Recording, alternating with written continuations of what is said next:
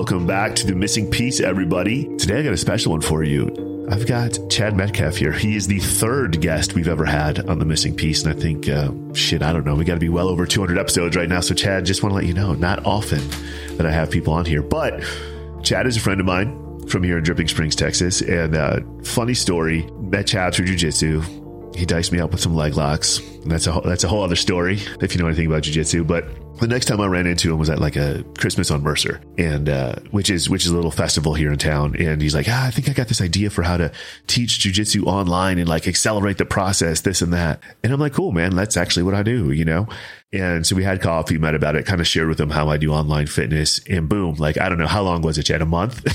you had a full course with ads running on Facebook, which is cool. And ultimately, like, you know, moved on from that. I don't know. It kind of panned. You had a couple people in there. Yeah. I mean, I had like 4 or 5 people sign up. Yeah. I'm fascinated. I would love to accelerate my learning, you know, but at the end of the day, though, I tell that story because this is a guy who moves fast. This is a guy who sees something and gets it done. And I appreciate that so much. And so I appreciate it so much, in fact, that I had Chad come out to Camp Lucy last weekend, which is where we have our annual retreat for all of our clients. I said, hey man, just share your story because you've lived a life of adventure. You've done a bunch of cool shit. Like, people just need to hear about that.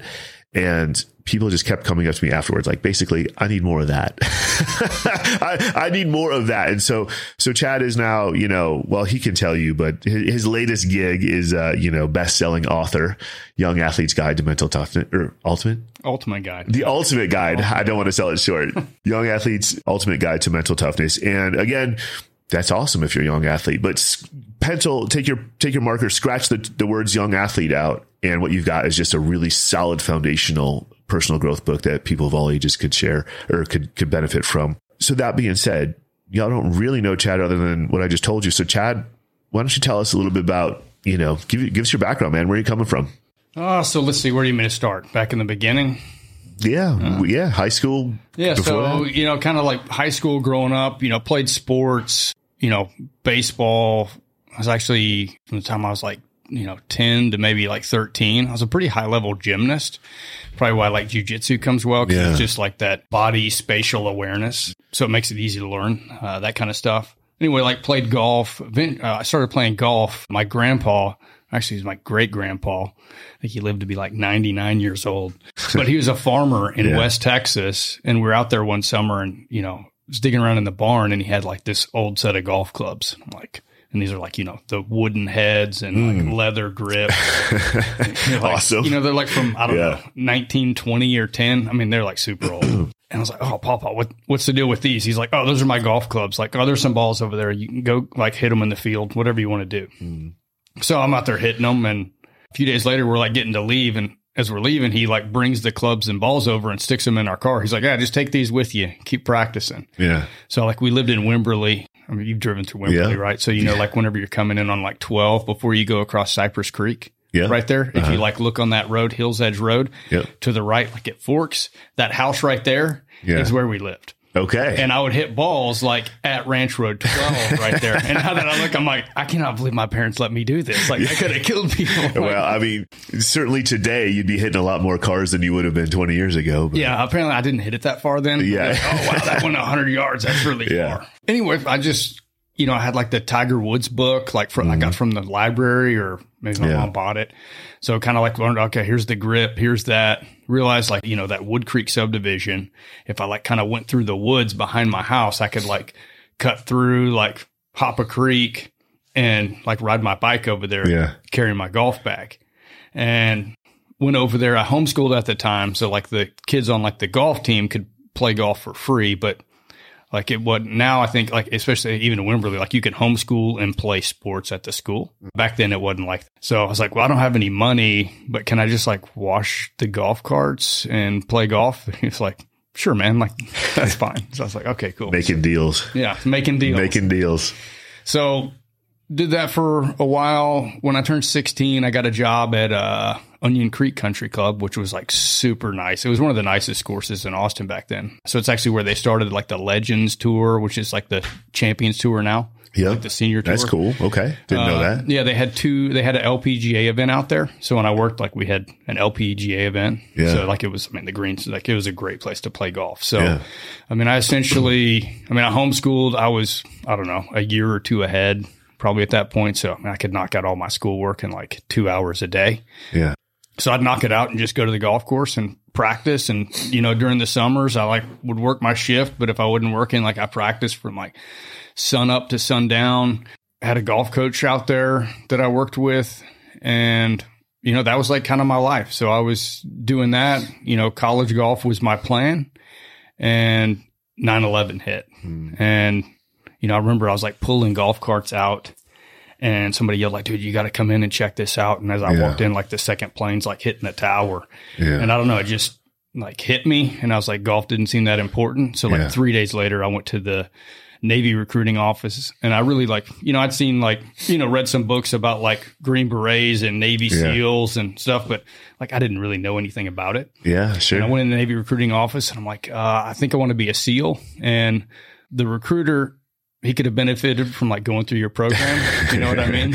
Yeah. Not an example of military combat ready. No. And he's oh yeah, I've worked with SEAL something. And if this guy's worked with SEALs, they can't be that good. Mm-hmm. So I went next door to the Marine Corps office and was hey, y'all got anything like SEALs? They're oh yeah, we got Force Recon. It's better. I'm all right, sounds legit. They're all right, can you do pull-ups? And I got up there and knocked out 15. And they're okay, that's legit. Yeah.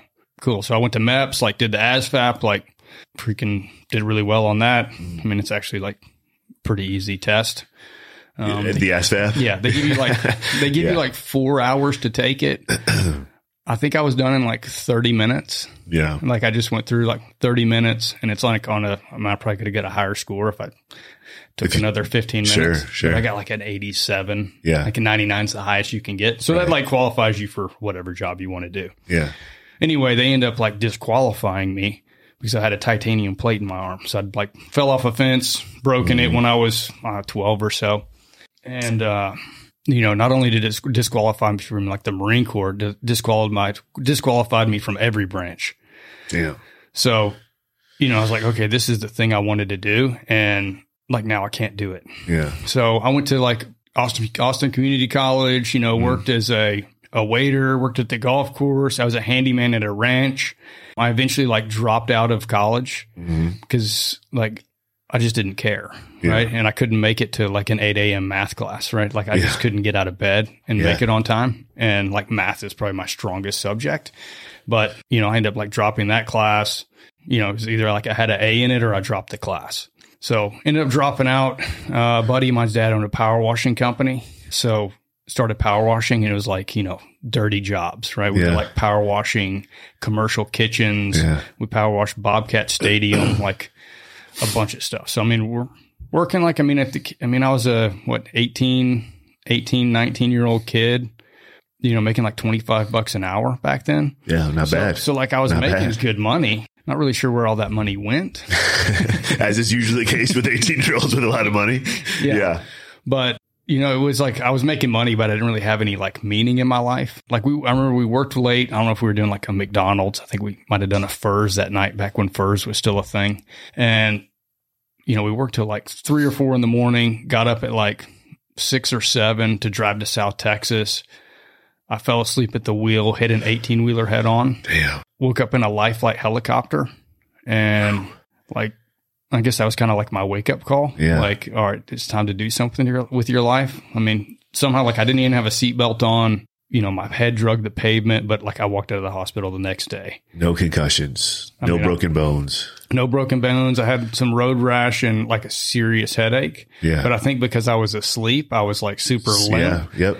So, nobody got killed in the wreck. There was some people got, injured, obviously. Yeah. So that wasn't a good thing, but I hadn't been drinking or anything like that. It just, I was tired and fell asleep.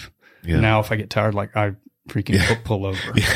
Lesson learned. Check. So at that time I'd hit about my 2-year wait time, so I did my research. I was okay, I want to be in the SEALs. I want to do the SEAL challenge. kind of had all my ducks in a row. Like, hey, here's the paperwork. Here's the waiver I need. Walked into the Navy recruiting office. And at this point, like I tried to join in 01, and this is like January or so of 03. Yeah. And like December is when I had the wreck of 02. Okay. So like January, I go in there. And so a month after the wreck. Yeah. You're back at it. Yeah. So went in there. I mean, I still had like, you know, a giant like scrape on my head. Yeah, they're probably like, who the hell is this kid? Actually, this kid's perfect. Yeah, they're like, oh my gosh, what happened to your face? Like, totally lied to them. Yeah. It's like, oh, I was on a four-wheeler and a branch hit me in the face. They're like, all right, good enough, sign here. Right? Yeah. So because like the global war on terror had been going on a little while, they're like, okay, yeah, we'll get you in here after you fill out a BUD/S and you'll just go in the Navy and be like, that's probably what they're thinking. Like, all right, you'll just fill this rate. So, went in, went to A school or went boot camp, A school, BUD/S, made it through BUD/S, kind of learned a lot about that. I mean, really it's, a lot of people put SEALs on like a pedestal, and it's like, it's just like regular people that did something like most people never do. And like after Hell Week, like you realize like you're still the same person, but what changes is you realize you can accomplish like 100 times what you think is possible is what you can actually do. That's pretty profound. So you're saying you didn't have a superpower, you just became, or you didn't have a superpower, you just became aware of how powerful you actually are. Yeah, man. I mean, maybe my, if I had a superpower, I mean, maybe I was just, I remember like, well, we'll talk about it, but when I was in like Acton School of Business, like at the end of every case, right, they'd be like, was the entrepreneur, was it skill or was it luck? Right. And you're like, Yeah. And you could make a good argument for either, right? But it's like, what is it, like Ben Hogan, a golf reference, he said, the more I practice, the luckier I get. Yeah. Right. So, I guess my luck was, I just like instinctively broke down an impossible task into achievable steps. So like Hell Week, instead of thinking about, I got to run 100 miles with a boat on my head and carry a log 100 miles and swim 100 miles and paddle a boat 100 miles, like however far it is. Like, I don't know. It's freaking, it's probably a lot. It's a long ways. Yeah. Like that's overwhelming. Yeah. Or think, I'm going to stay up for a week straight. Right? Yeah. I mean, how many times you're like, okay, I'm going to go to the gym every day this week. And that's like actually like pretty easy. Yeah, but how many times are you like, you're Friday and you're like, dang it, I've only been twice. Yeah. Yeah. Right. So for me, it was like, okay, it's too hard to try to make it to the end of the week. Like I'm going to make it through the evolution, or I'm going to make it to the next meal. And eventually like 8 hours in, you're like, I'm going to just make it 15 feet in front of me and then reevaluate. Right. Yeah. Like, okay, let me just get over there and then maybe I'll quit. And you get there and you're like, that wouldn't be bad. Let me get over there. You just do that about 5,000 times and then it's freaking Friday. Yeah. Damn. Okay. So did that, and a buddy of mine heard, he was on a podcast and I thought something he said was pretty good. It's like all the stuff like we did in the SEAL teams, like that was a team effort. Like I can't really take credit for anything that we did like collectively. Sure. But like each SEAL can take credit for like making it through BUD/S. Yeah. Because it's an individual effort. Like you do it as a team. Sure. But like, I mean, you start with like your team is like your boat crew, right? But that like during Hell Week, like you might have like a different boat crew every 5 minutes. Because people are dropping or they're shuffling you or what? Well, people are quitting. Yeah. Yeah. Right. And it's like, it's like if a guy's like a solid dude and you're like, all right, like, oh man, you're like, come on, we can push through and like do it. But some dudes are like, one guy was in my boat crew and it sounds harsh, but he's like, I mean, we're like Tuesday at Hell Week. He's like, oh, and he's like, not really like carrying the log, not really like paddling the boat. And he's like, man, I don't know if I can do this anymore. I'm thinking about quitting. And I remember going, oh, yeah, you probably should then. But not for you. I mean, we're all thinking about it, but you just verbalized it. Yeah. Right. I mean, I'm assuming you're all thinking about it at some point. Yeah. So I actually so you've got like, your hat that you wear. They call it your cover in the military, right? So it's like the little camouflage hat that's like, and you've got like a little like red string that's like tied to your buttonhole right here. So you don't like lose your hat. And in that hat, I wrote down the name of every person who said I wouldn't make it. Yeah. Nice. So whenever I was like miserable and like at my lowest points, I would just like be laying in the surf and I just pull out that hat and look at those names and be like, No. Not going to give them the satisfaction. Not going to give them the satisfaction. Yeah, so is that like the best way to do it? Like, no, but it is like, there's different ways to like keep your motivation up. And sometimes, for sure. So anyway, went in there, went to SEAL Team 4, did a couple of deployments there, hit Iraq and Afghanistan there. Then I was an instructor for a few years. Then I went back to Team 8 and did a couple more deployments there. I'm actually, screened for Green Team, which is a development group, in like 2012. Yeah. And then ripped my knee apart like 2 weeks before Green Team doing judo. So I don't know. It's, I might still be in the Navy today if like that hadn't happened. So like, who knows? Anyway, did that stuff. My boys were, still pretty young at the time. Like Maverick was born like right before my first deployment. Wyatt was born on my second deployment.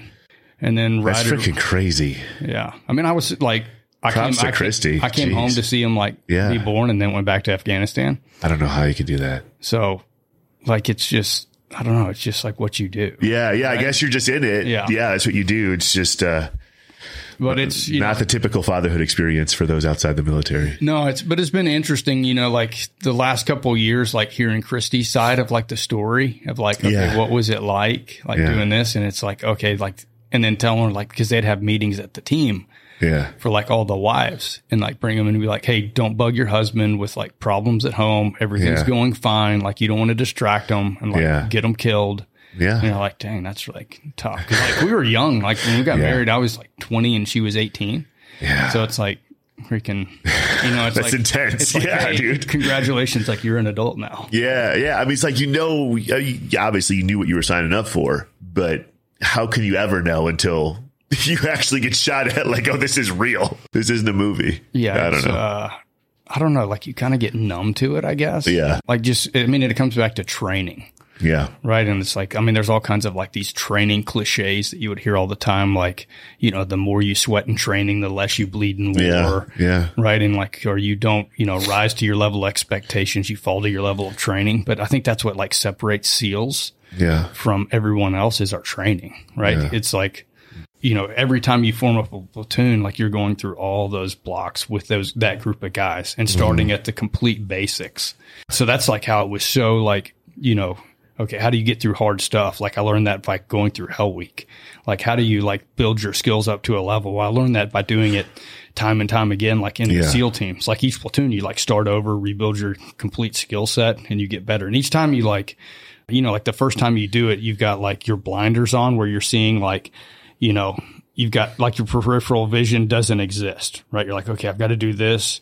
And then each time you do it, it's like you get more and more peripheral vision to see like you understand the whole piece. Yeah. Right. So that's kind of like tied in there.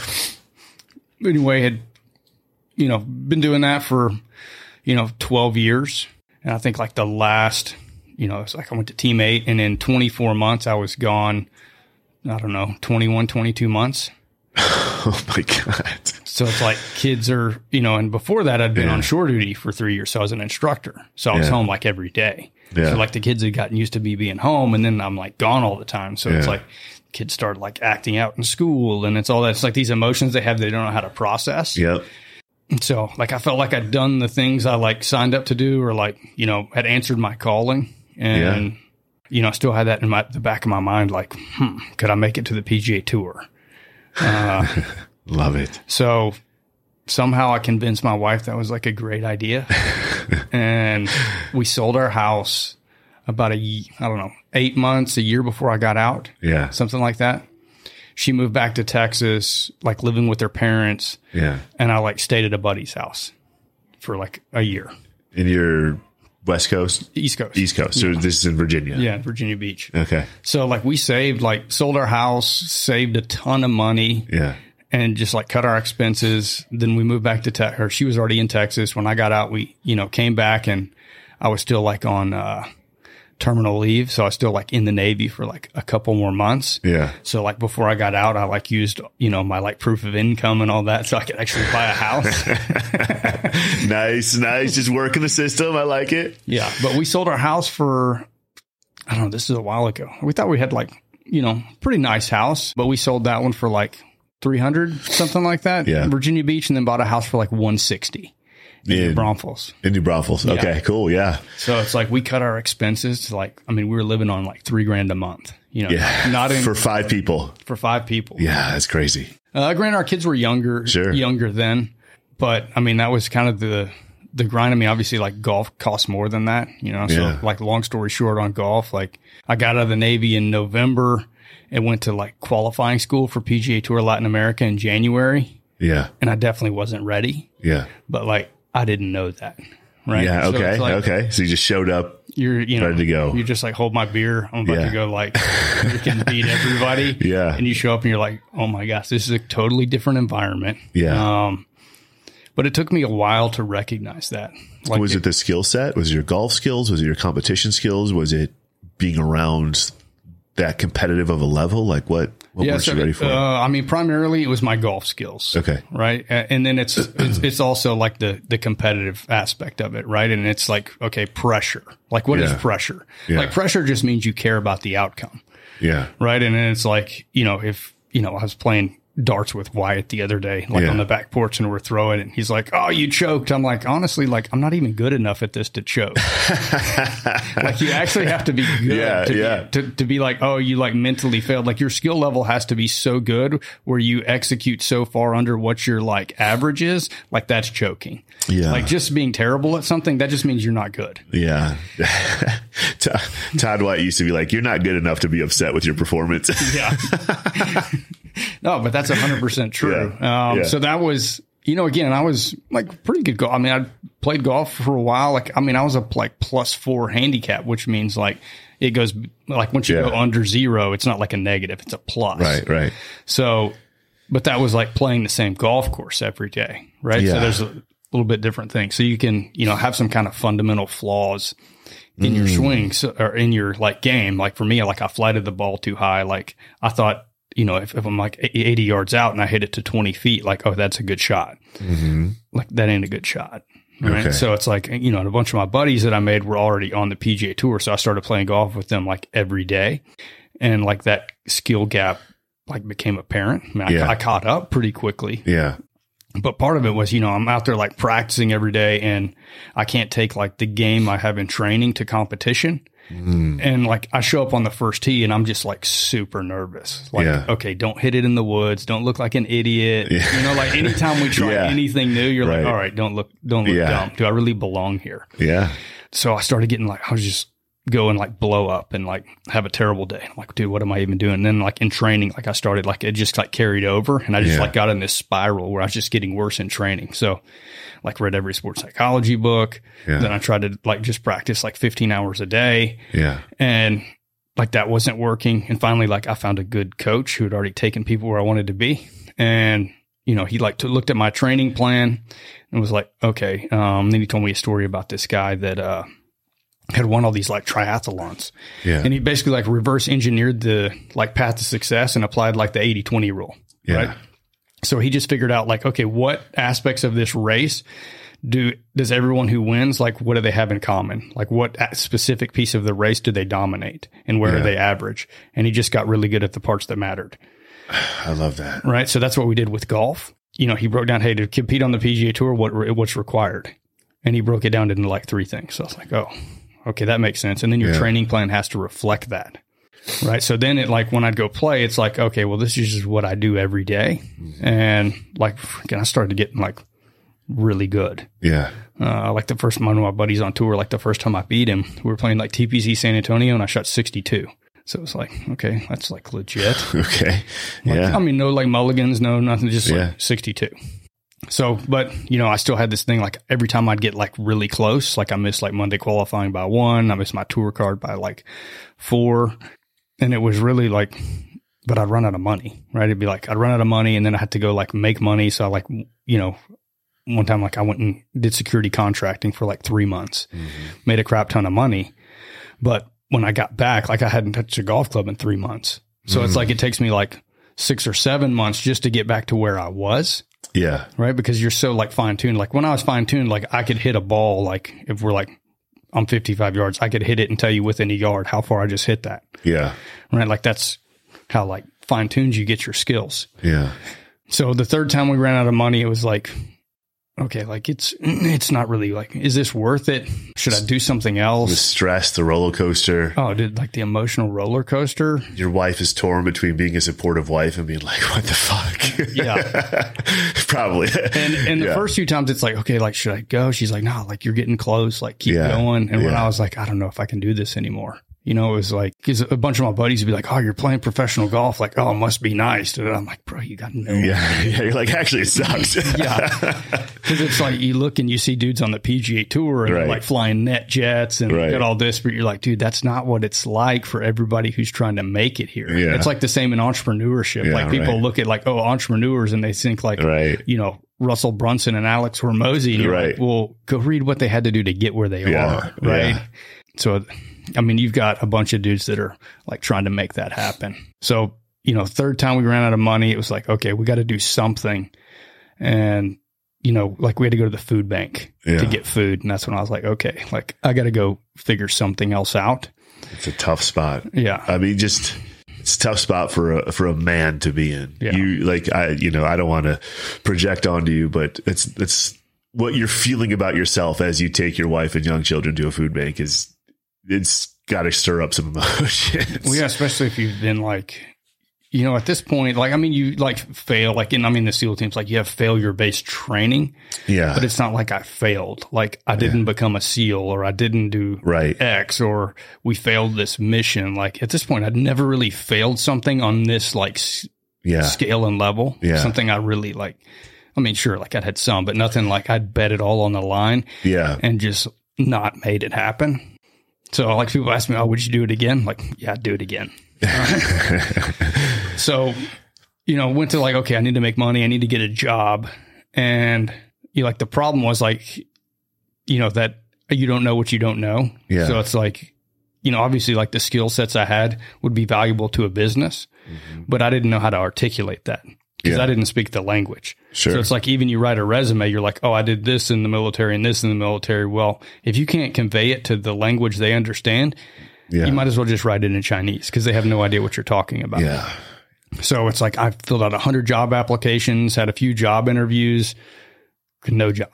Like couldn't get hired anyway. I actually got an offer at a golf course to like work for $8 an hour, but I knew that wasn't going to like cut it. Oh, man.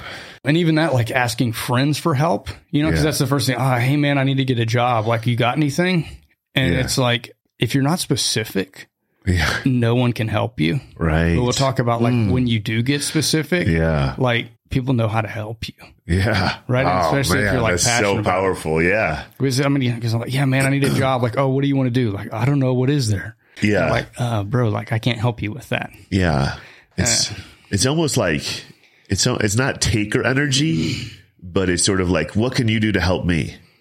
And people are like, well, I don't know. What do you need? And you're like, you can't even say it. But if you're like, hey, here's this thing I have that can help you, it's a totally different conversation. Yeah. You're leading with like, here's the value I'm going to add to you. That's a completely different conversation. Like, oh, I don't need that, but I know someone who does or whatever it is. Well, for sure. I mean, you think about it like, you know, that the second startup I did when I'm like, you know, I was hiring people and, you know, looking at like, okay, for this person, I need, you know, and I would just think of somebody I knew who like would be perfect for that job. Yeah. And I'm like, okay, somebody like this guy. And I was like, well, crap, maybe I can just get him.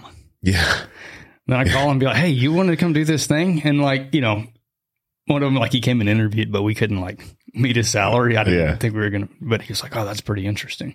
Yeah. So I think it's not even like you're being a taker. But it's like your friends want to help you. Right. Yeah. Yeah. Right? It's probably the wrong word, but it's just, it's a similar thing where it's just like you're asking, but you're not offering what you contribute because in your instance, you just literally can't. You just are unable to articulate it. Yeah. Yeah. And it's like that's that Mark Twain quote. He's like, I can show anyone to get what they want out of life. But the problem is I can't get anybody to tell me what they want. Yes. Yeah. So anyway, was kind of at that point, you know, like super depressed, just like, I think I was like just sitting on the couch, like playing Call of Duty, feeling sorry for myself. Yeah.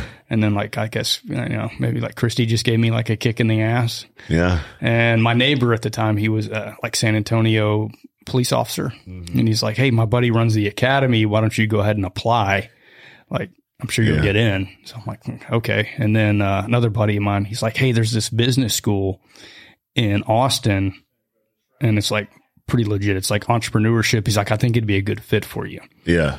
I was like, oh, interesting. And another guy that I'd known in the SEAL team said, like, gone through it like a year or two prior. So I called him up. I'm like, hey, what's the deal with this like acting school of business? He's like, oh, you got to go. Okay. Like it's legit. Yeah. I'm like, okay. He's like, you got any questions? He's like, no, I trust you. Like, I take your word for it. Yeah. So I applied to the business school and I applied to the police academy, and I'm like, whoever takes me, like, that's the direction I'm going, because I need money. Yeah. And people are like, well, how are you going to get money going to business school? Well, I had the GI Bill. Right. So nice. You get like, they pay for school, and then you get your BAH, was like, I don't know, $1,500 a month. Which is like, okay, that's freaking, I mean, now I look at it and like, it's like nothing.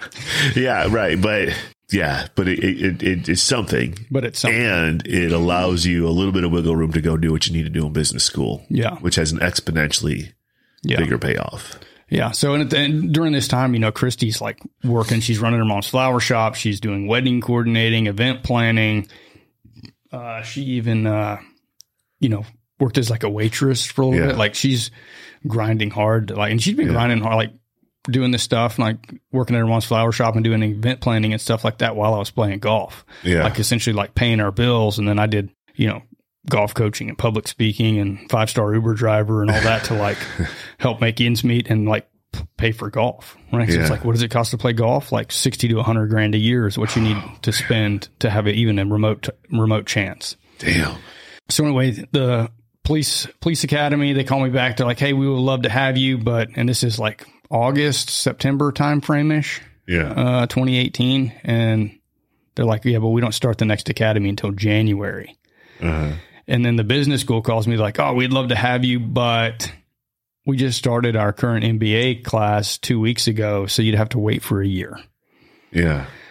So I just like took a shot and, you know, talked to like the decision maker. So it's like Garrett and Jeff, and said, hey, like, just give me a chance. Like, I'll catch up. Like, I'll outwork everyone there. How did you get to the decision maker?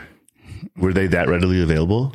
Yeah, because it's like I was pinging back and forth with like the admissions, and then like obviously they saw my resume, like I was a SEAL. There'd been SEALs gone through there that were super successful, so like I already kind of had that going for me. So that reputation sort of preceded you. Yeah, great. So I just was like, hey, can I get, you know, it was like they call him like the dean is like the CEO there. So called him up and said like, look, here's the deal, and he's like, all right, like, okay, that's fine, but you got to get your deposit. It was like $4,000. He's like, you got to get like, if you can get me like $4,000 by Friday, then that shows me you're serious and you can get it. I'm like, dude, I don't even have any money. He's like, all right, we'll figure it out. So I was like, good quest number one. Yeah. So I figured it out. My brother gave me some money, and another buddy of mine I played golf with gave me money. He's like, when you ask a friend, you have like a specific ask. You're like, dude, I need like $4,000 to get in this business school. Yeah. And like, I'll pay you back when my GI Bill hits in like a couple months. Yeah. Like, all right, cool. So got the money, jumped in, caught up, finished top of the class, like just by grinding on it, you know, And it was funny, like you start with like these little like cash evaluation tools, and it's, you know, essentially, you know, how can you analyze an opportunity and tell if it's a good opportunity or not? Yeah. Right. And I think that's like one of the most powerful things you can learn as an entrepreneur is like, before you ever get started on an opportunity, like, is this a good idea or a bad idea? Right. It would save a lot of people a lot of frustration. Right. And I mean, current company included. Yeah. You know, I've probably done, you know, because I have ideas all the time, and, you know, within 5 minutes, I can tell you if it's a decent idea worth more looking into or not. Sure. So, and I'd say like 80% of the ideas I have are dumb. Yeah. And I do like, you know, run these tools through it, and I'm like, that's a dumb idea. Now I've done it so much, I can just basically do it in my head. Sure. You know, it's like I'll play the game with like my kids. Like, we'll go into a business and I'll be like, oh, y'all think this is a good business or a bad business? And I'm like, oh, it's a good business. I'm like, why do you say that? And then we'll go through like, basically broke down the math behind it and see how much are they making? Like, oh, this is a terrible business. Yeah. I'm like, I bet if the person knew that when they started, they wouldn't do it. Anyway, so Christy had just gotten her real estate license, and I'm like week 4 or 5 of business school, and she's like, you know, doesn't know how to generate leads, because like getting your real estate license is really like, how do you not get sued? What are the legal things you have to do? Mm-hmm. She's like, should I buy Zillow leads? And I remember the time it was like $1,400 a month, and you had to sign up for a 6-month commitment. Okay. And we've got maybe like $1,000 in our account. Yeah. Like, I mean, unfortunately, like we didn't have like credit card debt or anything like that. Sure. We got like $1,000, and she's like, this is a $8,400 commitment, basically. Yeah. And we have no money. Yeah. We essentially have $0. And she's like, should I buy these Zillow leads? And I'm like, well, let's use this tool I just learned, I guess. Yeah. So it's like, okay, how many leads do you get? How many do you think you can convert? What's the average sales price? You know, what's your commission split with your broker? Yeah. And I run out the math. She's like, I don't know. I think I could compete this. I'm like, well, freaking the numbers work. I'm like, freaking let's do it. And she's like, well, what if it doesn't work? And I'm like, I don't know. Like, we're already rock bottom. Like, how's it going to get much worse? Yeah, right. It's a good spot to be in. Yeah. So, I mean, she crushed it though with that. I mean, the ROI on that. I mean, she probably cleared $150K the first year. Damn. Like, look at that. So it was like, she was just converting them, you know, come to find out, like, we'll talk about like an NGA, like the power of like finding your strengths. Yeah. Like her strengths so line up with this industry because of like how she like genuinely like, you know, cares about people. Not that I don't care about people, but it's like, if I was to sell you a house and we go look at 3 houses, I'm like, do you want the damn thing or not? Yeah, right.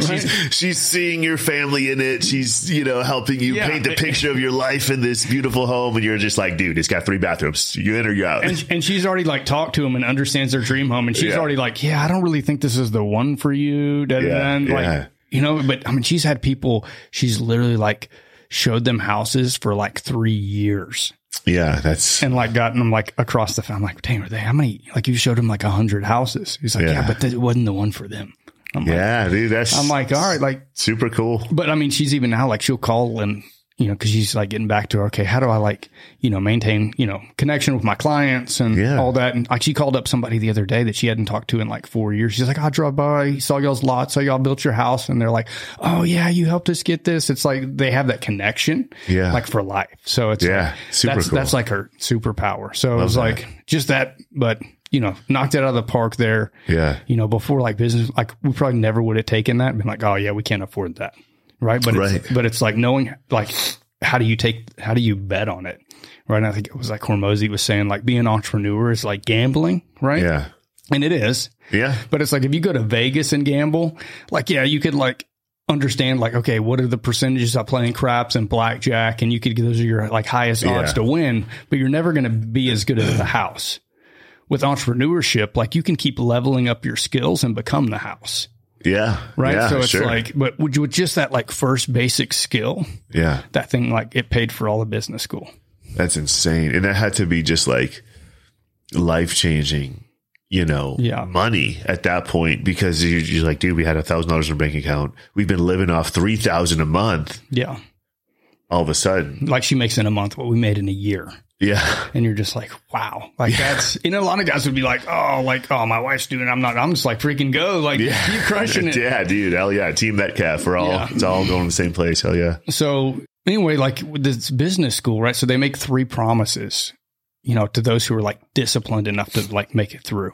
So it's legit 100+ hour work weeks. So, you know, you got like the first half is, like you kind of do it online and you have, you know, a few like in-person meetings that you do. Yeah.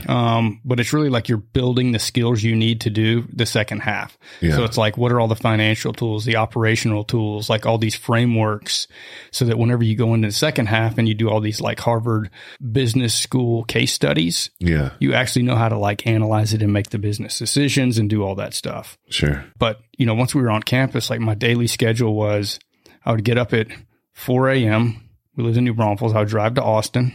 I would get there at like 4:45. I would take a 30-minute nap on the couch.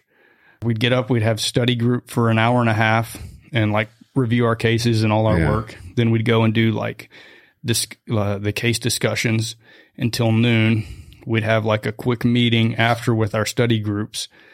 I would drive home, get home about 1:40. I would take a like 45-minute nap, and then I'd prep cases until midnight, and then I'd go to bed and get up at 4. And then I did that every day. And then on the weekends, I just prep cases for 20 hours a day. And now is that for everybody, or that's because you were behind and you wanted to be number one? I'd say if you wanted to sleep at all during the week, you had to prep 20 hours a day on the weekends. Wow. Okay. So I'd say everyone didn't do that. Yeah. But like the learning curve you get whenever you put that in, it's like you literally like change the way you think. Yeah. Right. Sure. It's like you start recognizing patterns, and it doesn't come overnight. Mm-hmm. You know, it's like you keep like putting it in, and, you know, like one example, which I actually talk about on my NGA pitches, we were doing like venture capital stuff, and you had to like do a cap table and like break it down, and they're like, all right, who wants to like put theirs, like, Chad, like go. And I'm like, oh, like super confident, like, I'm about to crush this. What's a cap table? So it's just like, say like percentages of equity. Okay. Like if you're going to like raise money and you're going to give away X percentage, like how does that affect everyone's percentages, and what's the valuation of the company? Got it. Okay. Anyway, I go up and put it on the whiteboard, and I've got like the dude that's teaching it is like the head of like, what is it? Like one of the Austin venture capital groups. And I get up there and like through a small miscalculation, I give away like $3 million of the company accidentally. Yeah. And it was like super embarrassing, but it was like it didn't cost me anything to learn that lesson. Yeah. Right. And what took me like, I don't know, 25 hours to figure out how to do, like after that, I could do it on a napkin in like 2 minutes. Yeah. So it's almost like speaking a language. For sure. But those 3 promises they made was to learn how to make money, and to learn to live a life of meaning. Mm. And obviously, like I came there, like I really cared about the second one. Like I need to learn how to make money, right? Because I'm starving. Yeah. Like not literally, but you know, close to it. Yeah. But it was really like the learning how to learn. You know, I think I already kind of had, you know, a good start on that, you know, from like homeschooling and like being in the SEAL teams. It's very much like, hey, go figure it out. Like, I don't know is never an acceptable answer. Yeah. If you don't know, your answer is I'll figure it out. Right. And you learn how to use your resources, and, you know, your resources is other people, the internet, books, like whatever it is to figure that thing out. But really, you know, like looking back on it, the learning how to live a life of meaning was honestly like the most valuable thing. Yeah. Yeah. I mean, money and lessons learned. Yeah. If they lack the context of putting them into a meaningful life, are going to still feel pretty empty. You could have all the money in the world. You could be the smartest person in the world. But if you don't have any meaning to contextualize it, what's the point? Yeah. I think once you're, Jeff was talking about it. I mean, it's probably like you probably need a little bit more money now. But then it was like, you know, if you're making, you know, 70 grand. Yeah. Like making more money isn't going to make you happier. Right. Because you already have like your basic needs met. Yeah. Right. So it's like that more money, you know, it gets like, how are you going to, like, what's the meaning behind it? You know, in the Life of Meaning course, it was like, you know, 3 questions, like, you know, when you die, how are you going to answer? Like, who did I love? Who loved me? And did I live a life of meaning? Yeah. And then you're like, well, how do I define a life of meaning? Mm-hmm. And that's kind of like, so this part, like thing we're talking about is like this next great adventure deal. So it's been, you know, before now it's been just tied into like, if you went through the business school, you got it through like the Life of Meaning course, and you did this like next great adventure. Or if you went to Acton Academy in the high school part, I mean, it's tied in throughout the curriculum, because the kids start there, you know, they're in Spark, and it's like, hey, find your calling, change the world. Right. So they're going through this process of figuring out like who they are, like what they're passionate about, and like how they're going to use it to impact the world for good. Yeah. So that's kind of like what we're working on, is like, how do we bring this thing that like Jeff's built and worked on the last 20 plus years and like systematized and bring it to other masses. People. And that's for a little bit of context. Yeah. So this is an Acton principle. So our kids, you referenced Spark. My kids are in Spark, which is the Acton equivalent of kindergarten, essentially. There's a middle school, which your youngest is in, and you can graduate. Well, he's in elementary. And you can graduate, you know, you can get your diploma from there as well, from an Acton Academy. And then there's the Acton School of Business, which is like an MBA program. And so I'm all on board with all this stuff because my kids are there. And, you know, they're all about finding your calling, changing the world. Love it. And I remember Chad posted something about the next great adventure. And it was like, and I'm reading it. I'm like, yes, I want that. Yes, I want that. Yes, I want that. And then at the end, it was like basically pointed towards teenagers. you know, like, hey, this is a good tool for your teenagers. And I think I saw you that night at the Dripping Spring City Lifestyle event. I'm like, hey, is that thing for adults too? And you're like, well, yeah, I mean, it's part of the business school. And you kind of explained it to me. I was like, all right, cool. I need that in my life. So yeah. And that's what, you know, it's like, okay, we're rolling out this thing. Like if you're in the Austin area, like, and you're in, you know, if you're like a, you know, business executive, like you've probably heard of like Acton School of Business, like it's well known here, but like outside of Austin, a lot of people are like, what is that, like acting school? Right. Like, no, it's like Acton, like Lord Acton, the guy who said like power corrupts and absolute power corrupts absolutely.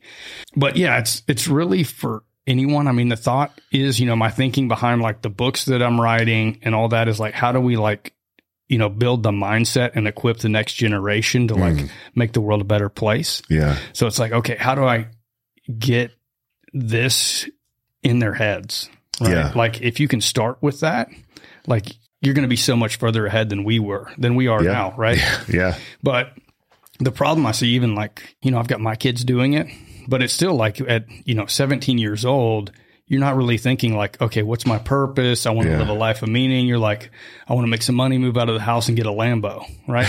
Not like every kid, but like, that's it, right? Yeah, I mean, that's what I, you know, when I was 16, I'm like, yeah, I'm going to have a Lambo, be on a PGA Tour, right? And it's like, okay, do you really even actually care about those things? I mean, for me, it was a Ferrari because of Miami Vice. Yeah.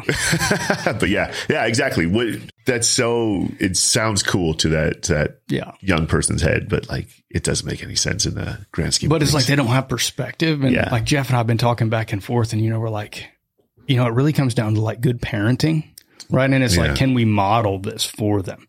So the other thought was like, well, man, if we target parents for it and we make the change there, it like trickles down to the kids. I'm like, okay, that's powerful. So we're kind of running that one for people around our age. And then we're working on like a deal this summer, or like, I think we'll roll it out like beginning of May.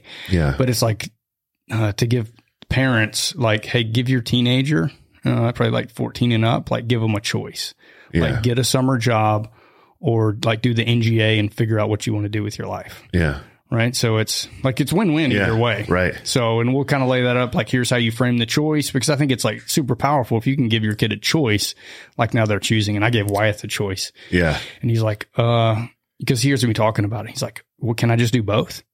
I was like, yeah, you can definitely do both. Yeah. Not Socratic of him, but, okay. So we're talking about, this is essentially a curriculum called Next Great Adventure. And it is something that is a part of, and it is intertwined with all of the Acton programs, whether it's, you know, elementary, middle, or adults and MBA. It's sort of interweaved in there. But what you've got now is you've pulled this particular part out and you've divided it up into three quests. Yeah. You call it. So now you have this program and you're making it available to adults, to anybody, like, I mean, word of mouth, right? Anybody who's, there's no prerequisites, right? No, just not for quest one. It's, you know, it's, you know, show up and do the work. Quest one is titled, Who Am I? Who am I? So it's like, if you go through it and do it, then you'll have a deeper understanding of yourself than pretty much everyone else in the world, right? Because I think most people spend more time thinking about like what they're going to do with dinner than like who they are and what they want to do with their lives. Yeah. So I know, like, for me going through it, and again, like when I went through, like, I didn't even really care about that. Like, if I'm being honest, like I was like, yeah, like I'll do it. Maybe this will, like, is this going to show me like another way of like how I can make some more money? Right? It was like the framework I'm in, but I just like did the stuff, and it started with like figuring out your strengths. Right. And it's like, I'm like, okay, what are my strengths? And I'm like, I have no idea. Right. Like, what does that even mean? Yeah. So there's, you know, several ways that we do that in the course, several tests, kind of strength tests you take. I think you just did the assignment where you send an email to people who've known you through different stages of your life. And you're basically like, oh, what would you say I'm good at? Right. Yeah. And, you know, for me, that was like super eye opening. Yeah. You know, start saying, oh, you were kind of like, I noticed this was like, you really did this well. Yeah. And what I found is like the things that we do well, we often discount. Right. And we're because it doesn't feel hard for us. It doesn't feel hard. Yeah. But that's like that's like the key indicator of like, hey, if this thing, like, what is it that's easy for you that's like hard for other people? Yeah. Right. That's like literally your superpower. Yeah. And everybody has one. Yeah. Like you got to figure out what it is. Yeah. So it was like going through this for me, I figured out like doing one of the strength finders, like, my top 5 was like activator, which is like whenever you get an idea, like you can go implement it and action it very quickly. Yeah. Right. Like I noticed. Right? First thing I noticed. Yeah. So like activator, learner. Yeah. Was like, learner might have been my top 1, but it's like, just means like I can like synthesize information quickly. And I like it's just like my natural gift is like I can learn stuff quickly. Yeah. And then like futuristic. So I can basically like see patterns and like see cause and effect long-term of how that will play out. Yeah. And then like competition achiever. Competition, like if I'm doing something with somebody, like I will do better because it's like a competition. I don't really care about beating them or not. It's really about beating yourself. Like, can I be better tomorrow than I was yesterday? Yeah. So what that told me is like, it showed me environments where I could be successful and where I'd be like naturally like engaged. Right. So like in a startup environment or in a like, hey, go figure this out, whether it's like, hey, go build this piece of furniture or, hey, go build this sales funnel or do this. It's like, there's not really like a clear set of instructions. It's like this, hey, go figure it out. And for me, that's like, okay, great. Like I can get behind that. I'm engaged. The other part of it is like, when do you hit flow? Right. And flow is just like when you lose track of time and it's not like you're working. Right. It's just like, it's fun and you totally get lost in it. Right. Yeah. And so you'll do a diagram and mark out like, okay, where do I get in flow? And for me, it was like, okay, like when I build a really complex piece of furniture, like I get in flow. When I build like a sales funnel, I get in flow. When I'm writing my book, I get in flow. When I train jujitsu, I get in flow. Yeah. And it's not like, at first it's like, oh, well, maybe I should do woodworking or maybe it's like teaching jujitsu. And it's really like deeper than that. It's like, okay, what do all these things have in common? Yeah. Right. And it's all like a complex solvable problem. Yeah. So it's like when I realized like, okay, I'm good at like solving complex solvable problems. Yeah. And so it's like, okay, what environments is that? Oh, it's like entrepreneurship, startups, figuring it out. But once the system's figured out, like if I built the system and figured it out and it's routine, that ain't my thing. Right. I need somebody to do that because I'm bored and I'll like let stuff, slip through the cracks just because like my brain isn't engaged. Yeah. But there's people like, that's one of like, Christy's good at that. Yeah. Right. So it's for me, I'm like, I don't like doing that. It's boring. Yeah. So that's kind of the first part is like, once you can understand like your strengths, like it just in your flow, like it just points to like, hey, these are probably the kind of things where you'd be successful. Yep. And you'd probably like, we enjoy doing things we're good at because it's less frustrating. Yeah. No, it's not like you're not going to be frustrated ever. Right. Right. But if every day you get up and do something like you enjoy and you're good at. Yeah. Like work doesn't become like work anymore. Dude, absolutely. Absolutely. Yeah. That first quest, I mean, I'm only a couple weeks into it, but it's been very, very powerful. Not just to see what my strengths are, which I was completely discounting and thinking like, oh, it's nice that I get to do some of this stuff sometimes, rather than being like, this is what I should be doing to have the biggest impact, make the most money and be the best leader possible. Which for me, it was distillation of information. People are like, you can explain things really simply. And I'm like, yeah, well, of course I can't. And then I'm like, oh wait, no, it feels easy for me because it's natural. There's a lot of things I can't do. You know what I mean? So why am I wasting so much time in areas that, they don't create a flow state? They challenge me and frustrate me and then ignore the thing where it's like, you could have the most impact in your business right here. Yeah. That is really cool. Yeah. And I think it's like, like my kids will be like, oh yeah, Dad, I want to play football. And I'm like, okay, like that's cool. Like go play flag football and do all that. And they're like, no, I think like I'm going to play college football. And I'm like, I'm not going to say it's like not possible. Yeah. But dude, your parents, like I'm 5'10", 170 pounds. Like, I think you would have a higher chance of success, like in another sport. Not that it's impossible, right? But it's like, I think our job as parents is like, how can we help our kids find their gifts and like point them in that right direction, right? It's because like you find your strengths, your gifts, like whatever you want to call it. And just because you have that doesn't mean you're like a master of it, but you're already like naturally talented there. And if you go and like develop that thing you're naturally talented in, you're going to get better faster. Oh man. Like you just saying that though, just reminds me of a key thing that was repeated to me as a child and probably everybody else in the 80s and 90s, or who was a child in the 80s and 90s, which is like, you can be whatever you want to be when you grow up. No, I completely like disagree with that. Yeah, like exactly. You can be what you're gifted to be. Yeah. And you could be the best in the world at that. Yeah. But it's like, if you were telling me like, oh, like, I'm not going to be in the NBA, bro. Like, it doesn't matter. Yeah. Like I could go understand it and probably build my shooting skills and do all that, but I cannot dunk from the free throw line. Right. Like it ain't going to happen. You know, and I wish as a kid who was, as somebody who was, you know, a kid in the 90s in the Chicagoland, I wish somebody would have told me you're not going to be in the NBA. Cause I was like, no, I'm going to be like Mike. Yeah. Obviously. Sure, yeah. You know, but yeah, I wish somebody would be like, well, you know, yeah, you could. Like technically maybe you could be kind of good at basketball and play a bunch of stuff, but like, is there something else you're good at? Yeah. I mean, I think like it's a fine line. You know, I'm coaching Little League right now, and you know, it's really like, okay, if you use, you know, there's a lot of people that are like anti-sports and like, oh, we're just trying to, like, you're not creating professional athletes. And I'm like, no, you don't get it. Yeah. Like, I'm not trying to create professional athletes. Like baseball is a great like metaphor for life lessons. Yeah. Right. It's like, it's a failure based sport. And it's like, dude, like, I don't care. Like, if you fail, like, great, you're going to fail. Like, all right, let's go mess this drill up. I'm like, what? I'm like, yeah, you ain't going to get it right on your first try. Yeah. But if you like put in the work, you will improve. Yeah. Right. So it's like learning that, like, something like, okay, so if I fail, like, I can keep going. Like, after I fail, it's like, what do I do after that? Do I quit? Yeah. Or do I like get back up and try again and actually learn why I failed and not fail the same way again? You're going to fail again. Just try not to fail the same way again. Yeah.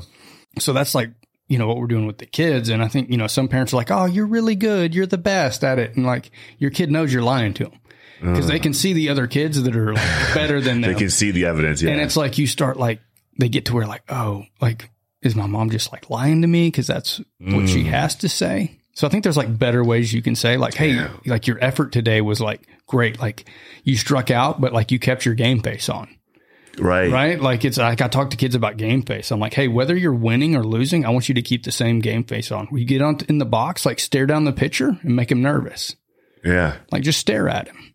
Like, let me see your game face. And you show it to me. I'm like, okay, cool. If we lose, hold your hands high and go shake their hands. If we win, hold your head high and go shake their hands and don't talk crap. Right. Yeah, right. Dude, totally. And it's like, I remember kids used to cry. I don't know if they still do. Kids used to cry at baseball, right? Oh, strike out, pop out, lose the game, give up a home run, they cry. And I was just never invested in it enough. Like I was disappointed on the baseball field at times, but I was never invested enough to be like, oh, I'm going to cry. But like at the time, it was like, well, it's healthy and they shouldn't suppress emotions and all this stuff. And I'm like, that's true.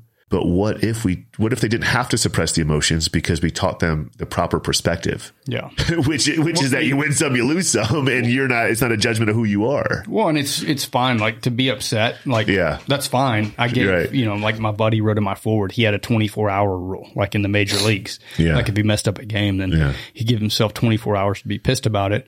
I give my kids a 15-minute rule. I'm like, after the game, like if we lost, then I'm like, all right, guys, like, how many of y'all are upset? Like, everybody's upset. A couple kids crying. I'm like, okay, that's fine. Yeah. I said, you have 15 minutes. Like, go home, like, cry for 15 minutes, do whatever you want. Yeah. And then after that, it's over. Like, we're going to move on and focus on the next game. Yeah. Is that fair? They're like, okay. I love that. Right. So it's like, hey, it's fine to be pissed. Like, that just means you cared about it. So, yeah. But hey, how can you actually take that and learn from it? Like, what could you do better? I think that's beautifully said. It's not that you're upset. It's, well, what are you going to do about it? Yeah. How are you going to use it to make you better? Yeah. And you know, I think that's amazing. So, and that's really like the NGA part, right? So you start out, you're like going through, you know, and it's okay. You know, the like find your calling, change the world. Like that's like, oh, what does that even mean? And how could I even do something like that? Yeah. Well, it's like becoming a master of the thing you're gifted in is really like the short answer. Yeah. But it's like, well, what if I get it wrong on the first try? Well, it's like, don't think of it like, oh, I got to get this right on the first try. Like learning baseball. Like you ain't going to get it right on the first try. But think of it like you're going to try on this jacket, right? Yeah. And part of the way we do that is through, you know, like the Socratic discussions. Yeah. Right. And so if you're not familiar with like the Socratic method, like Socrates with Plato, like he just asked him questions. Yeah. Right. So whenever we get on the Zoom calls for the NGA, it's not like my job isn't, or my goal isn't for me to go, oh, Paul, like, here's what I think you should do with your life. Like, that ain't it at all. Yeah. Right. I'm going to ask you like questions so you reflect on the thing that you did. And then like good Socratic questions are like a good like A-B question. Yeah. It'd be like, is bottled water or reverse osmosis water better? Yeah. And you're like, well, I don't know. They're both kind of good. Right. But like a good Socratic question gives you that A-B where both are kind of right. Yeah. And most people's tendency is to go, well, it's kind of both. Right. And it's not that they're wrong, but that like kills the conversation. Yeah. Right. Whenever you take a strong stand on like bottled water is the best and reverse osmosis was terrible, it'll kill you. Right. Yeah. It gives somebody else on the other stand like a position to like agree, disagree, or like, let me change the subject. Right. Yeah. So, and I think this is like the first start. Like, I think we talked about at your thing last weekend about that like failure framework. Yes. About how, we're taught this framework through traditional education of like, you sit there and listen, and you're going to be tested on your ability to regurgitate what you were told. And then if you fail, that's bad. Right. And then maybe, you can't play Xbox or you can't play sports or whatever. So we get this negative association with failure. So we become like risk averse, and it leads to like that whole like paralysis analysis. We can't make a decision. Yeah. Right. And it shows up like in these Socratic discussions, like people can't make a stand. So this is like the lowest hurdle to like take a risk that you might be wrong. Right. Now, if somebody changes your mind, you can go, well, yeah, I agree. I changed my mind. Yes. But it's like a low hurdle to like take a stand on your thing when they're like, okay, well, what's more important, like finding your strength or finding your spark? Yeah. And somebody's like, well, it's kind of both. I'm like, okay, obviously it's kind of both, but like pick one. Yeah. And like be firm on that, and then give somebody the chance to like debate that point. Yes. Right. Because now once you start like planting these flags, you can start getting more clarity. And not only that, but if there's 20 other people in this cohort with you, you get the opportunity to hear what every single one of them learned. Yeah. So it's not just your 3 to 5 hours of learning. It's 20 times that. Yeah. So that's like the biggest thing in like business school in those case discussions. Not only did you get your like 5 to 20 hours of prep you did on that case, you got that times the entire class. So you got like 500 hours of learning in 4 hours. There's so much like to reiterate and kind of read back to you about how valuable it is. We'll just start with the most recent one. Discussing shit with people is, normal learning, reading a book, learning a lesson is addition. You get people together to have a discussion, especially done in, the Socratic method. That is exponential growth is kind of what you just said. We have to know that. Like addition's cool. You can learn lesson by lesson by lesson, but if you can exponentially speed up the rate of your growth, you're going to learn lessons faster and more thoroughly. So it's like you get more quantity and quality of your learning just by discussing stuff with people. Also, being able to take a stand.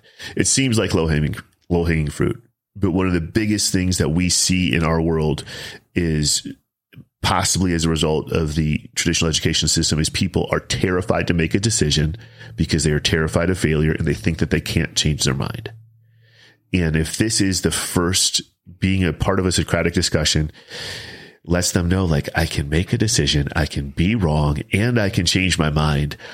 How many other doors in their life is that going to unlock for them? Dude. Like, it is insanely powerful. And of course, for my listeners in my class, like, well, Paul, you say life is gray. It is gray, but I reach my conclusions by thoroughly examining the polar opposites. Yeah. You know what I mean? And that's what solidifies the learning. So it's like, I don't read materials that are in the gray. I read materials that are in the extreme. I see, like, what do these people think over here? What do these people think over here? And then I just form my own conclusions. But if those folks weren't willing to take a stand, there could never be a discussion about it. Yeah, for sure. And even like in business school, it's the same concept here, but I would prep both sides of a case, right? And then I would take a, super strong stance on one side, and sometimes they'd split. Like, if you think this, go sit on that side of the classroom. If you go think this, go sit on that side of the classroom. Yeah. And now we're debating this back and forth. And several times one of my classmates would make such a valid point for their argument that I'd be like, dang, I didn't think about that. And I would get up and walk to the other side of the classroom. So it's the same in like entrepreneurship. Like, you've got to be like, committed on the path that you're on, but you also have to be willing, like, if it's not working, Or it's like, oh, maybe I was wrong. Like, okay, like we're close to it. It's like, you got to be willing to like pivot. Yeah. Right. I'm not saying like be wishy-washy, but it's like, you got to take a stand. You're charging ahead and you're like just beating your head against the wall. And you're like, somebody shows you something and it's like, oh, it's actually this. But the thing is, you wouldn't have got to that point if you didn't take the stand and start moving. Yeah, exactly. Exactly. And I struggle with that a lot is, I was oftentimes, kind of considered a flake when I was a kid because I would be super into something for 3 months, 6 months, a year. And then I would just be super into the next thing. I'm super into basketball now because of Michael Jordan. Now I'm super into baseball. Now I'm super into music. Now I'm super into Ernest Hemingway. And it's like, dude, just make up your mind. Like, what are you? Do you want to be an author? Or do you want to be a basketball player? Whatever it is. And the superpower is reserving the right to change your mind in the face of new information. So we've put a label on it, which is this person's flaky. They change their mind. They're wishy-washy. When in reality, if you have an open mind, you will constantly be changing your mind because you're open to new information that was not available to you previously, because there's certain things that can only be learned by doing, by walking the path. Yeah. And as you walk that path, your perspective changes and new information comes into light. And you're kind of an asshole if you don't change your mind in the face of overwhelming evidence that the path you're on may not be for you anymore. Yeah. I mean, for sure. I mean, that's like, I can still like resonate with that statement because it's like when I do something like, this is what I'm doing. Yeah. Right. So it's like, I have to be careful, like what hobbies I get. Cause I can just like go full retard on like just go next level and be like, okay, like, all right, what are we doing here? Like, I'm trying to be like the best at this. Like if you're going to do something, like, why would you not try to be like, I don't want to go do something to like be terrible at it. Yeah. Right? Yeah. But so like I did the NGA thing at the end of acting.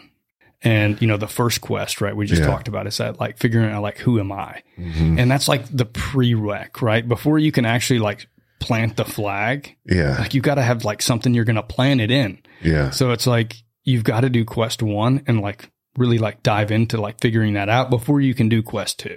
Yeah. And quest 3. So for us, like the end event of all this, is like giving a pitch. I mean, there's another path that you could possibly go, but we don't have to talk about that today. But for me, it was like giving this pitch of like, hey, here's who I am. Here's where I've been. Yeah. Here's where I'm going. This is what I need. And if you give me that, like, here's my promise. Right. So I gave that pitch and, invited a bunch of business leaders and, fast forward like 9-10 months earlier. Yeah. The 100 job applications, the interviews, no job, like couldn't get anything. Yeah. I had 14 job offers after like giving my pitch because I figured out, hey, like I learned the language. Right. Like I learned some new skills, but more importantly, like I got specific on like what I was doing and how it could like impact them and be valuable for them. Yeah. So I had like those 14 job offers, ended up doing a startup. Freaking learned a ton on there, and it was the same thing there. Like we had one thing we're like, okay, we think it's this. No, maybe it's this. And then, sold this third thing and like got the product market fit and sold $1 million in a week.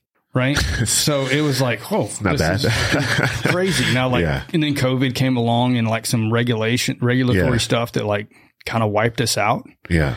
Right. So it's like, oh crap, like you think you got it going and then freaking you get the slap. It could be like, okay, Facebook changes their algorithm or Google ups your pay-per-clicks or there's a government regulation or COVID. And it's like, you got to be adaptable. Yeah. And it's like, okay, but it's like kind of getting into that and then, jumping in another startup I did and I did that one and it was like, it was another like semi startup, but it was like I was commuting in traffic. I worked in an office. It wasn't like the first startup where I had basically complete like autonomy to just like make the thing work. Mm-hmm. It was like I was in a box. Yeah. Right. I realized like really quickly, like I don't fit in this box. And I was just like, and that's, when I started thinking like, okay, how do people make money on the internet? Yeah. Like this is it's intriguing to me. Yeah. And like we're the last generation to grow up without the internet. Right. So it's like always seemed like scammy to me. Yeah, totally. So, but I just started getting curious with it and I'm like, okay, like, well, I'm kind of like good at jujitsu. I like jujitsu. Yeah. And so like I built that jujitsu training course like you were talking about. Yeah. And what I found was like people do want to be good at jujitsu, but it's like, most people our age, they aren't doing jujitsu because they want to be really good at jujitsu. Yeah. They're doing it because it's a more enjoyable form of working out. Yeah. Right. But what they were interested in is like the training methodology that I had of like how I broke it down and how I built systems and how there was like a system for everything. So I was like, that's interesting. So, I mean, I sold a few, but it was like, okay, this isn't going to work. Yeah. Like I'm running ads to people and they don't really care about the solution. So I was like, okay, well, I could put a book together of this. And then, I was understanding like, okay, well, how would you actually like write a book? Mm-hmm. How do you pick a title? How do you actually get a book on Amazon to sell? Yeah. Right. Because it's like, I've done some blog stuff for like Christy and other people. And it's like, okay, if you're not on page 1, nobody's seeing it. Mm-hmm. Right. If you're like, it's like 4% of people scroll to page 2 of Google. Yeah. So it's like, okay, if I write a book and I'm on page 2 of Amazon, like 4% of people are going to scroll to the second page. So like, you ain't going to sell any books. If you're on page 20, like you might as well not even write it. So it's like you get in there and you do your research, and that's why it's like Young Athlete's Ultimate Guide to Mental Toughness. Like it could definitely have been just the Ultimate Guide to Mental Toughness or this, but it's like getting specific. And that's why like I wrote it like so my kids could easily understand it. Yeah. And I had buddies that grabbed it and they're like, dude, I'm using this for my sales team. Right. Yeah. Yeah, exactly. They're like, you could have tied it at business mindset. I'm like, yeah, I know, but you'd have to have 20,000 reviews to compete there. Like I don't have that yet. Yeah. Right. So I think that's, if you have like a solution to a problem, it's like kind of like your moral obligation to figure out the best way to like market it so people actually can get it in their hands. Yes. I love that. Yeah, I love that. So that kind of brought you, so it's like Quest 1. So for the next great adventure, for what you're rolling out now to the general population, Quest 1 is where everybody starts. You learn a little bit about, you learn and you practice Socratic discussion. You learn about who you are, what your strengths are, what your sparks are, which is like what injustice or opportunity excites you the most. Yeah. And you really get, you said it beautifully before, narrowing the region of darkness. You get more and more and more clear on who you are, what you bring to the table, and what you can do with that. Yeah. And then Quest 2 is getting even more clear on this is what I do now. Yeah. Quest 2, you're actually going to start like trying on those jackets, right? So you're going to start like Quest 2 is titled like choose to do something hard. Yeah. Right. And I know like we're in a culture that doesn't like to do hard things. Yeah. But like anytime we're going to break out of the norm, like if you want to get somewhere where you're not there yet, you're going to have to do something hard to get there. Yeah. Right. You want to be a SEAL, like you're going to have to go through Hell Week, and that's hard. Yeah. So I think it's, a lot of us, it's like we feel like, we're living or like playing a role because that's what's expected of us. Yeah. So to get to that point where we like have that life of meaning and life of adventure that we want, like you're going to have to do something hard in the middle. Yeah. Just like figuring out who you are. And then you're going to have to start like trying on those jackets. Like, cause you might go and like take that stand and be like, all right, this is my thing. I'm trying it on. You're like, yeah, that's not it, but it's actually this. Like, I mean, mine, like my pitch is like, I'm going to do business turnarounds and go into like failing businesses and turn them around and do this. Yeah. And got several like offers on that. And then I'm like, well, it's basically like the same thing as a startup, right? You're going in and like solving this problem. So it's like, I didn't even like the stake I planted.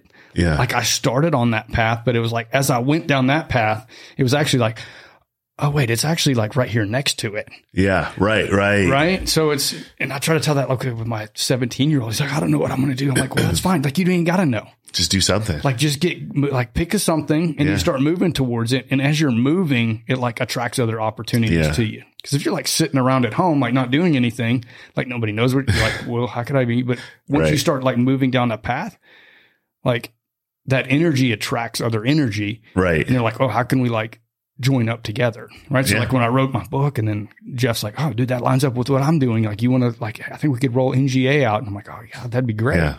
Right. And then I'm like doing that and you see it and you're like, oh, check that. Yeah, we could do this. Right. So it's like the more you keep just running and other people are like, oh yeah, we could, do that right here.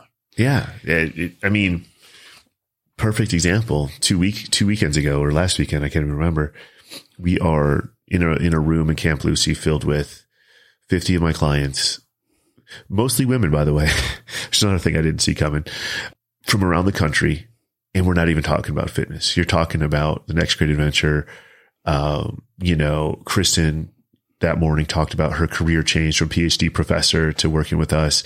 Angie and I talked about philosophy and our life story and failure and setbacks and all this stuff. Well, dude, in 2009, when I got my kettlebell certification. That is not what that is not what I envisioned. Yeah. But that's okay. I was just like, I know that this is wrong for me. And by this, I mean the media sales job where I literally had to wear a tie and a suit tie to work every day.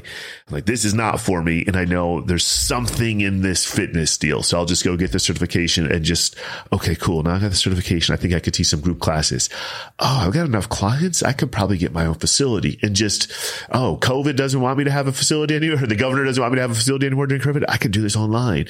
And it just keeps evolving and transforming. But it's like, I didn't know in 2009, that's not what I was aiming for, but it just happened because of, hey, I think I'm pretty good at this thing and I'm going to do it. And then I'm going to be open to whatever's next. Yeah. It's like make it to the next rock, right? Make it to the next rock. And that's like, I mean, I told last weekend, you know, I kind of alluded to it earlier, but like Hell Week, my Hell Week strategy is like, just make it to the next rock. Like what's that thing 15 feet in front of me? Yeah. What if we would have told you like 10 years ago, like, hey, you're getting this kettlebell certification, but you're really going to be doing this. And here's all the things you're going to have to do in between now and there. Right. You probably would have been like, nah, I'm going to just keep my suit and tie on. Right. Yeah.